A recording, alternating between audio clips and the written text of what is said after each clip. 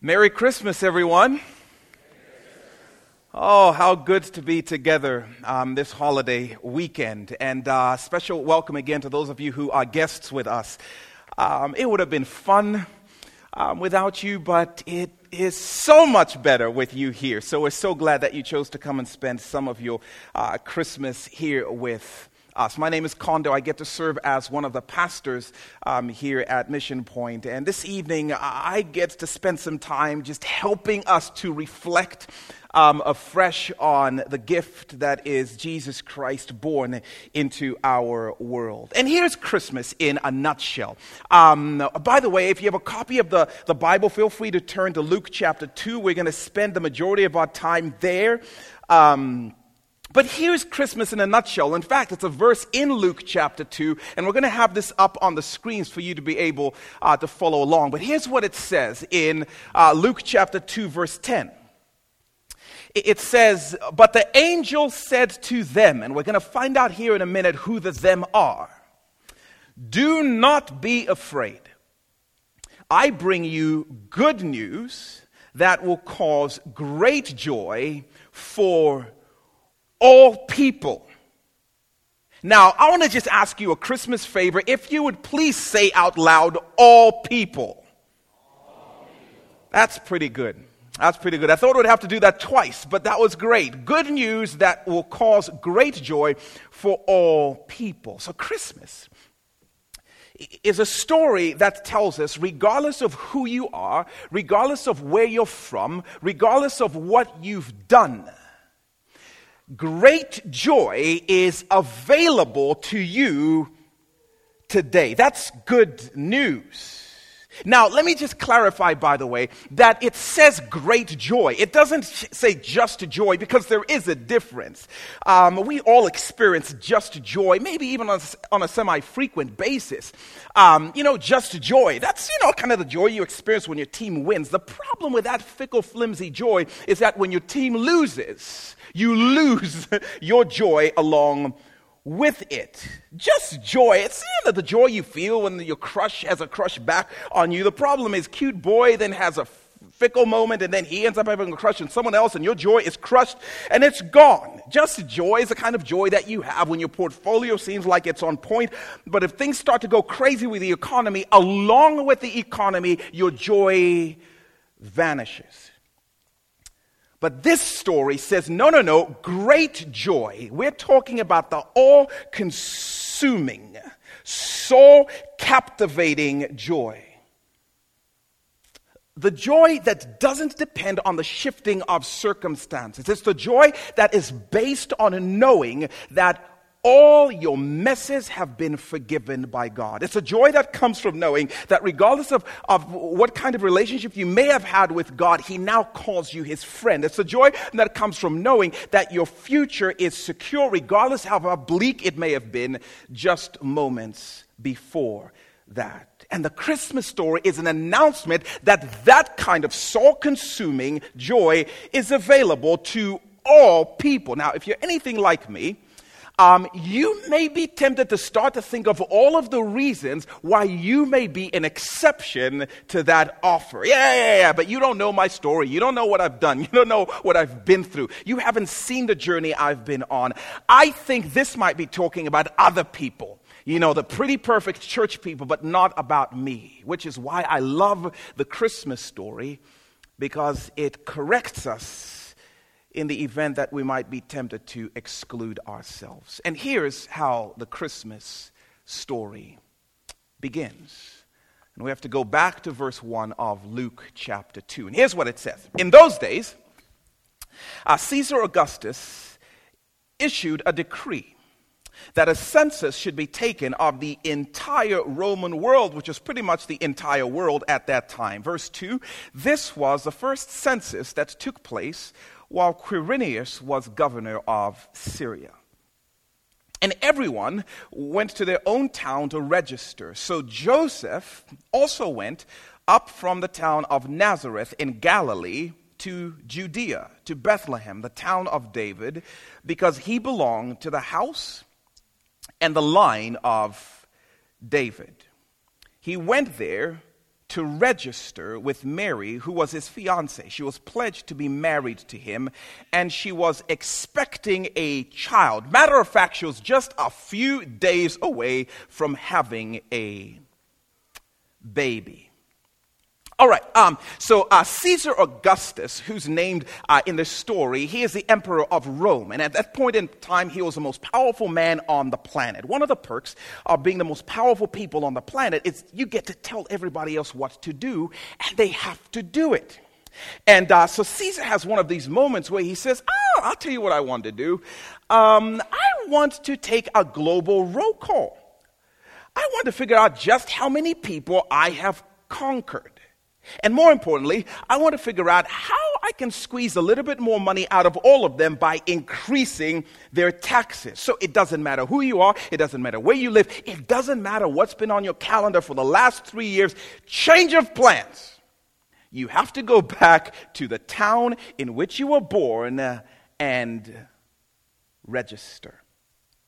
So now I'm just saying for a moment, imagine being Joseph. And he has to go and break this news to Mary, who is just days away from delivering. Hey, honey, I have good news, and I have bad news, and I have worse news. Which would you like to hear first? The bad news. I'm kidding. There's no bad news or good news. It's just worse news. Here's the deal. We have to take a 70-mile road trip. Let me show you a map so you can get a sense of it. We have to take a 70-mile road trip from Nazareth up there to Bethlehem down here. That's a bit of a rough announcement to make. I don't know how the people in your world feel when you suddenly change their plans. All I know is how my wife feels when plans are suddenly changed. And so my guess is they pack some things and they start, this 4-day journey from up there in Nazareth to down here in Bethlehem. And Mary is just, whispering sweet nothings to Joseph, just really thanking him for being such a thoughtful, considerate man. And thank you so much for planning this surprise last minute, third trimester, trip here. Just you're the sweetest guy. My bladder's on fire, whatever. The girls are going to be so jealous of this little getaway. No, my guess is she's breaking off a little piece of her mind, generously handing it to him, assuming they are still on speaking terms. This would not have been, by any stretch of the imagination, a fun trip. And so the story starts with some unwelcome plans. Circumstances beyond their power, beyond their control, make sure they end up where they do not want to be. I'm guessing Mary's saying, Joseph, I do not want to be here in Bethlehem. I want to be there in Nazareth. And yet circumstances and powers we cannot control bring about this unwelcome change of plans. And you've been there. A matter of fact, some of you are there right now. I mean, you never wanted to be in Bethlehem. You wanted to be in Nazareth. You didn't want to be here. You wanted to be there. And yet here you are, unwelcomed plans. You didn't want to still be paying off those dumb student loans from college, for a major that you don't even use now in your career. And yet here you are. You never expected, and you definitely never wanted to be living in the 574 area code, the 46580 zip code. This wasn't your dream destination, and yet circumstances beyond your control prevailed. And here you are, unwelcome plans. You didn't want to be here. This is not the kind of relationship you envisioned being in. You wanted to be there relationally, not here, and yet here you are, an unwelcome change of plans. Oh, you're back at your parents' house. Whee, that's awesome. You didn't plan on that.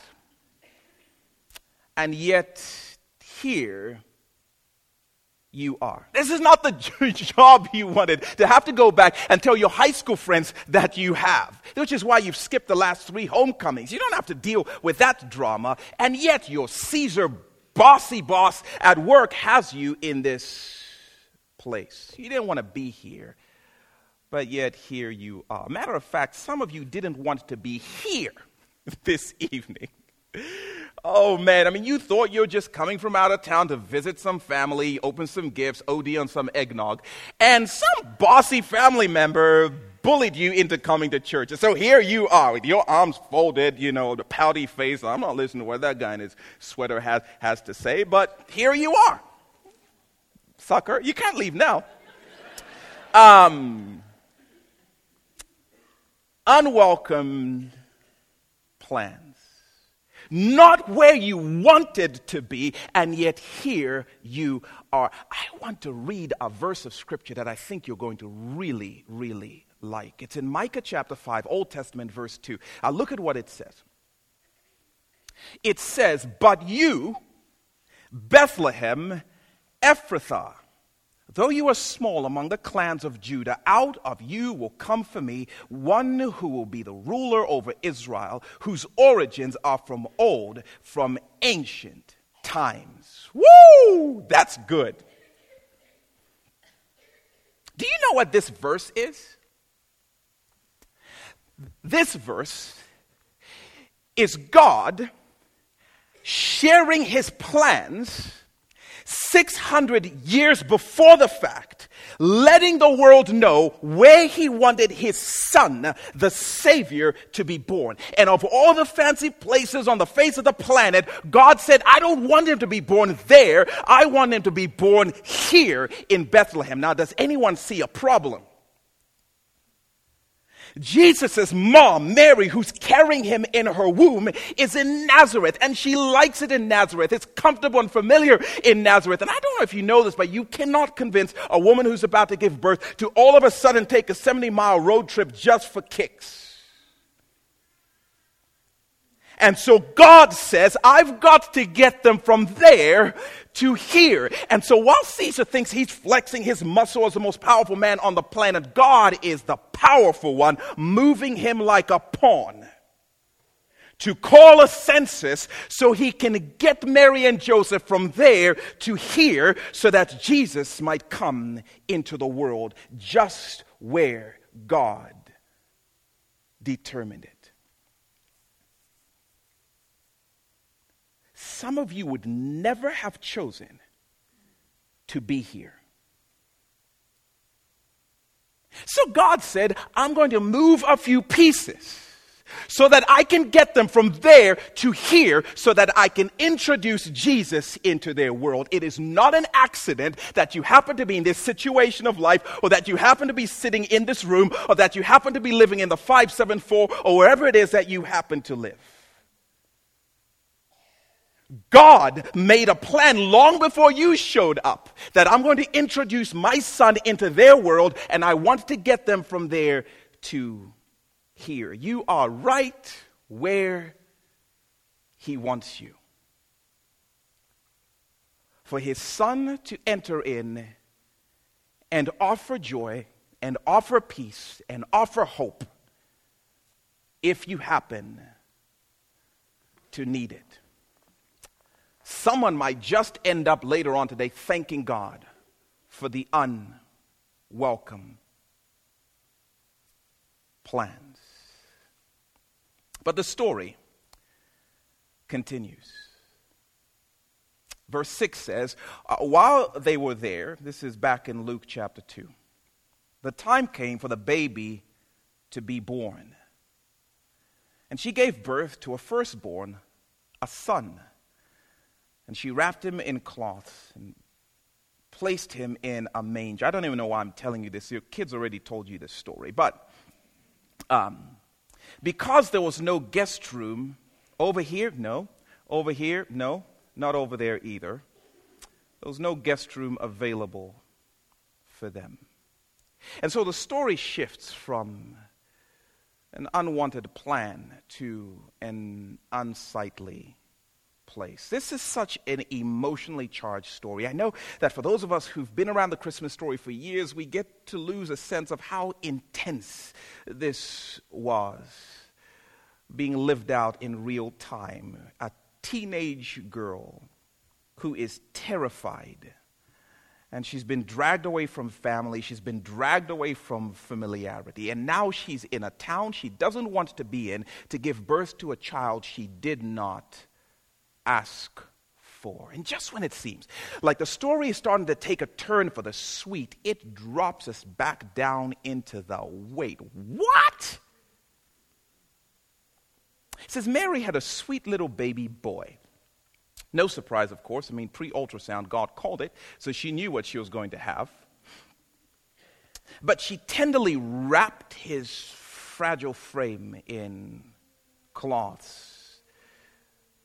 And then she gently laid him in an animal feeding trough. Like, that's where the story goes next. That's kind of gross, to be honest. Like, I mean, just like a little bit ago, there was all manner of mushy goo in this thing, and now the Son of the living God is laying in the crusty remains. Creator and Savior of the world was born in an animal barn. In fact, some think he was actually born in a cave. But whatever the case, you can go ahead and tuck away that Hallmark and Precious Moments picture of the birth of Jesus Christ. It wasn't pretty. When Jesus was born, it was smelly and messy and loud and crazy and chaotic, and Mary was scared, and she wanted her mom, who was likely not there, and Joseph was feeling guilt because he felt responsible for being the one who brought her to this less than ideal place. And now, of all the places in the world,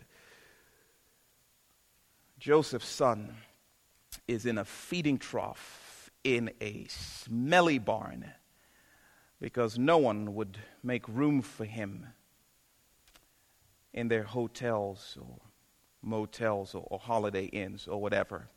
Because looking at Mary and Joseph, just unsophisticated teenager, who probably couldn't pay the inflated rate at the hotels because everybody was back in town. And when Jesus makes his entrance into the world, it's not in the royal palace he deserves. It's in a messy and chaotic barn. How amazing is that? I love the Christmas story. And I told you that the Christmas story was good news for everyone, in case you attempted to exempt yourself. This is awesome. Now, quick quiz, but how many of you know that if God is able to create the entire universe and fling the stars into their place by simply speaking the word, if God is capable of moving the heart and hand of Caesar to make him call a census, if God can figure out how a virgin gets pregnant, how many of you know God is more than capable of making hotel reservations? God did not forget to make reservations. Matter of fact, if he wanted to, he could have just said the word and the Bethlehem Ritz-Carlton would have been created in a moment, so Jesus would have had a place fitting for him in which to be born. Which can only mean Jesus was born in a smelly, crazy, chaotic, yucky barn, because that's exactly where God made reservations for him. That's exactly where God wanted him to be born, in that unsightly place. That's good news. Because here's what it tells you. Jesus is not intimidated by your mess and your chaos and your drama and your dysfunction and the smelly stuff that you have done. He's not intimidated or repulsed by your drug addiction or your divorce.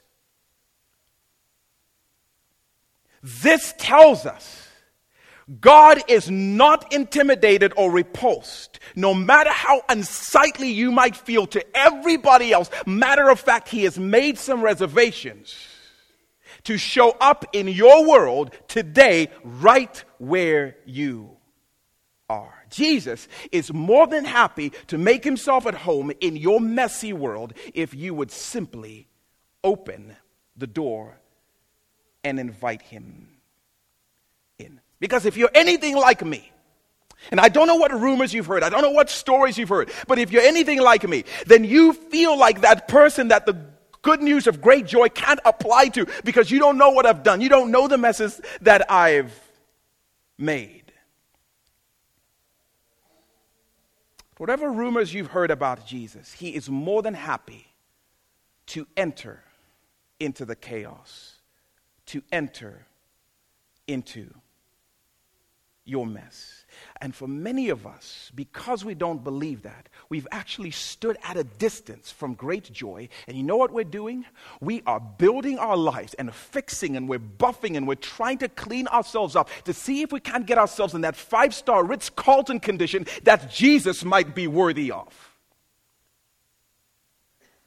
And this reminds us, oh, no. I didn't come to you because you were worthy. I came to you because you were messy. I'm the one who cleans and changes and fixes you up. Are you willing to open the door? He's not intimidated by unsightly places. And if there's any doubt about that, look at how this story ends. We'll spend just a moment looking at this. Because listen, if your life feels like an unsightly stable or an unsightly cave, I just want to say congratulations. You are just what Jesus is looking for. But look what happens. The scene shifts from the barn to the fields nearby. Luke chapter 2, verse 8. This is what it says. And there were shepherds living out in the fields nearby. And they were keeping watch over their flocks at night, and an angel of the Lord appeared to them, and the glory of the Lord shone around them. And again, one of those dull moments in Scripture, they were terrified. Makes sense to me. Verse 10, but the angel said to them, and this is the verse we started with, the them being the shepherds. This is crazy. Do not be afraid. I bring you good news that will cause great joy for all the people. And verse 11, here's the good news. Today, in the town of David, a Savior has been born to you. He is the Messiah, the Lord. The story starts with some unwelcome plans. And then the story takes us to an unsightly place. And where we want to end is by meeting some unlikely people. So imagine these guys. I mean, they're working one night just minding their own business, taking care of some sheep one night. Next thing they know, they are rudely interrupted by the light of 1,000 suns. Now, listen, I don't know how bright, how many lumens the glory of God is, but here's what I do know. In this particular first century Near Eastern context, these guys would not have had flashlights. They would not be used to seeing like people's brights coming in their direction. They had lanterns. And all of a sudden, the glory of God engulfs them. And then, a heavenly creature is standing there having a conversation with them. And I love how Luke says, let me just state the obvious. They were scared. Yeah, I'm sure they were scared. Makes sense, at least to me. And yet, somebody reading this story in the first century Near Eastern world would not have been shocked by the glory of God, as shocking as that would have been to read. They would not have been shocked, by an angelic being standing near the shepherds. Reading this in the first century, people would have been stuck on, wait, did you say shepherds? Come on. Time out. You said shepherds? No, you just ruined the story, because I was okay with the funky plans, and I was okay with a funky barn, but shepherds, that's a bit of a stretch to me. If God was going to come down and make an announcement of this significance, he would never start with shepherds. That makes for a terrible story. In all of God's green earth, there was no group of people less sophisticated than shepherds. Shepherding was most people's throw in the towel career move. Shepherding was the way you announced to everybody around you, hey, just want you guys all to know, I quit on life. It's what you did when plans A through Z fell through and you had to invent a new letter just so you could do something. It's what you did because no one thought you were good enough to do anything else. It's the thing parents would use to terrify their kids out of their bad behavior. If you keep misbehaving, you are going to end up in prison, or worse, a shepherd. It was the ultimate expression that everything you hoped and dreamed had not panned out. Shepherds were who the failures and the losers and the rejects made fun of. You're telling me, with all the fancy people on the face of the planet, that God could have made the announcement of great joy to, he started with shepherds? Unlikely. And yet I told you, it was a story of hope and joy for all. The Christmas story is a reminder that Jesus doesn't care what hasn't worked out in your life. Jesus doesn't care who said you won't amount to anything. He doesn't care how often you've heard the voices saying you are just not good enough. You are a failure. He doesn't care how many things in your life have crashed and burned, or what the kids at school say, and who won't invite you in, or what cute boy won't return your affections. He doesn't care what label, what value the culture puts on you. He shows up and says, I actually came for you. I actually want to offer joy and hope and forgiveness to you. I came to offer you a new plan A. And so listen, I don't know where you are and what your story is and what you're coming out of or what you're in right now. I don't know what unwelcome plans you're living in or what unsightly places your life seems to be made up of. I don't know what way you feel like the most unlikely person for heaven to visit and offer joy to. All I know is Jesus came for people like you. Now, if you have all your stuff together, if you're pretty and perfect, then the Christmas story, it's just going to be a little precious moments addition to your life. But if you know you've made a mess, if you know you've sinned, if you know that you have broken things around you, and if you know that there are broken things within you, if you know you're in need of hope, if you know you're in need of joy, then the story of Christmas says joy is available to you today. The only question is, will you welcome Jesus? Will you believe that he came for you and that he is willing to forgive and restore and bring about friendship if you simply come to him and ask for it? Don't have to clean yourself up. He came to you in your mess. You don't have to wait till you get there. He came to where you are in the here and now. You don't have to wait till you're more, presentable. No, he came after us in our most unsightly of moments. The only question is, will you believe that and then receive what he offers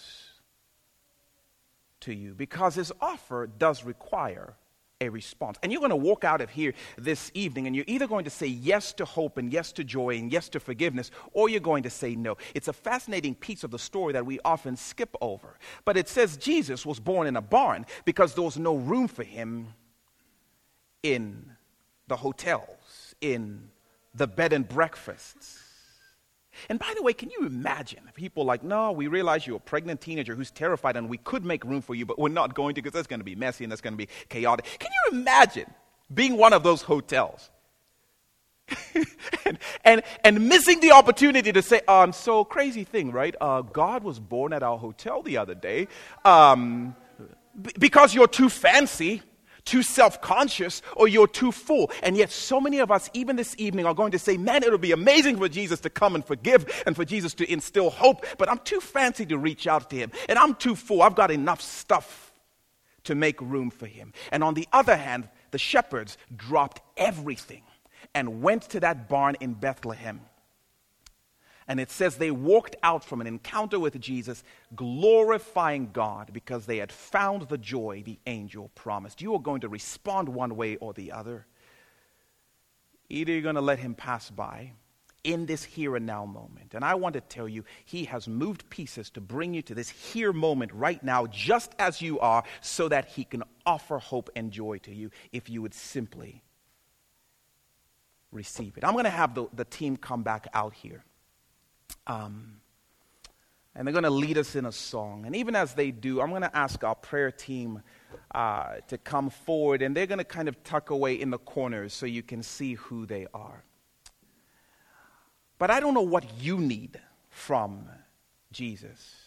I know that he offers it to you. And for some of us, we are aware of the fact that we have sinned and we have messed up, and we've been denying it, or we've been hiding it, or we've been trying to clean ourselves up. And Jesus says, no, I came to forgive you freely if you'd simply believe and ask. Some of us just look at our lives and realize how broken they are and that the future seems so bleak. He came to offer hope. If you would simply reach out to him and say, I don't know what my future holds, but I would love to be held by you and to have your plans become mine. Maybe some of you feel like you've abused so much of his grace and so much of his forgiveness that you can't ask for it one more time. And Jesus says, no, I came for people like you. And so during this song, I just want to invite you to process, what do you need to say yes to? And in what way do you need to respond to Jesus, who came a long way from there to here, so that he could introduce joy and hope to you. So we'll let them lead us in a song, and as that song wraps, we're going to invite you, if you want to pray with somebody, that you would come and do that with our team up front. So we'll have them lead us in a song. Please remain seated, and let's just enjoy as this song ministers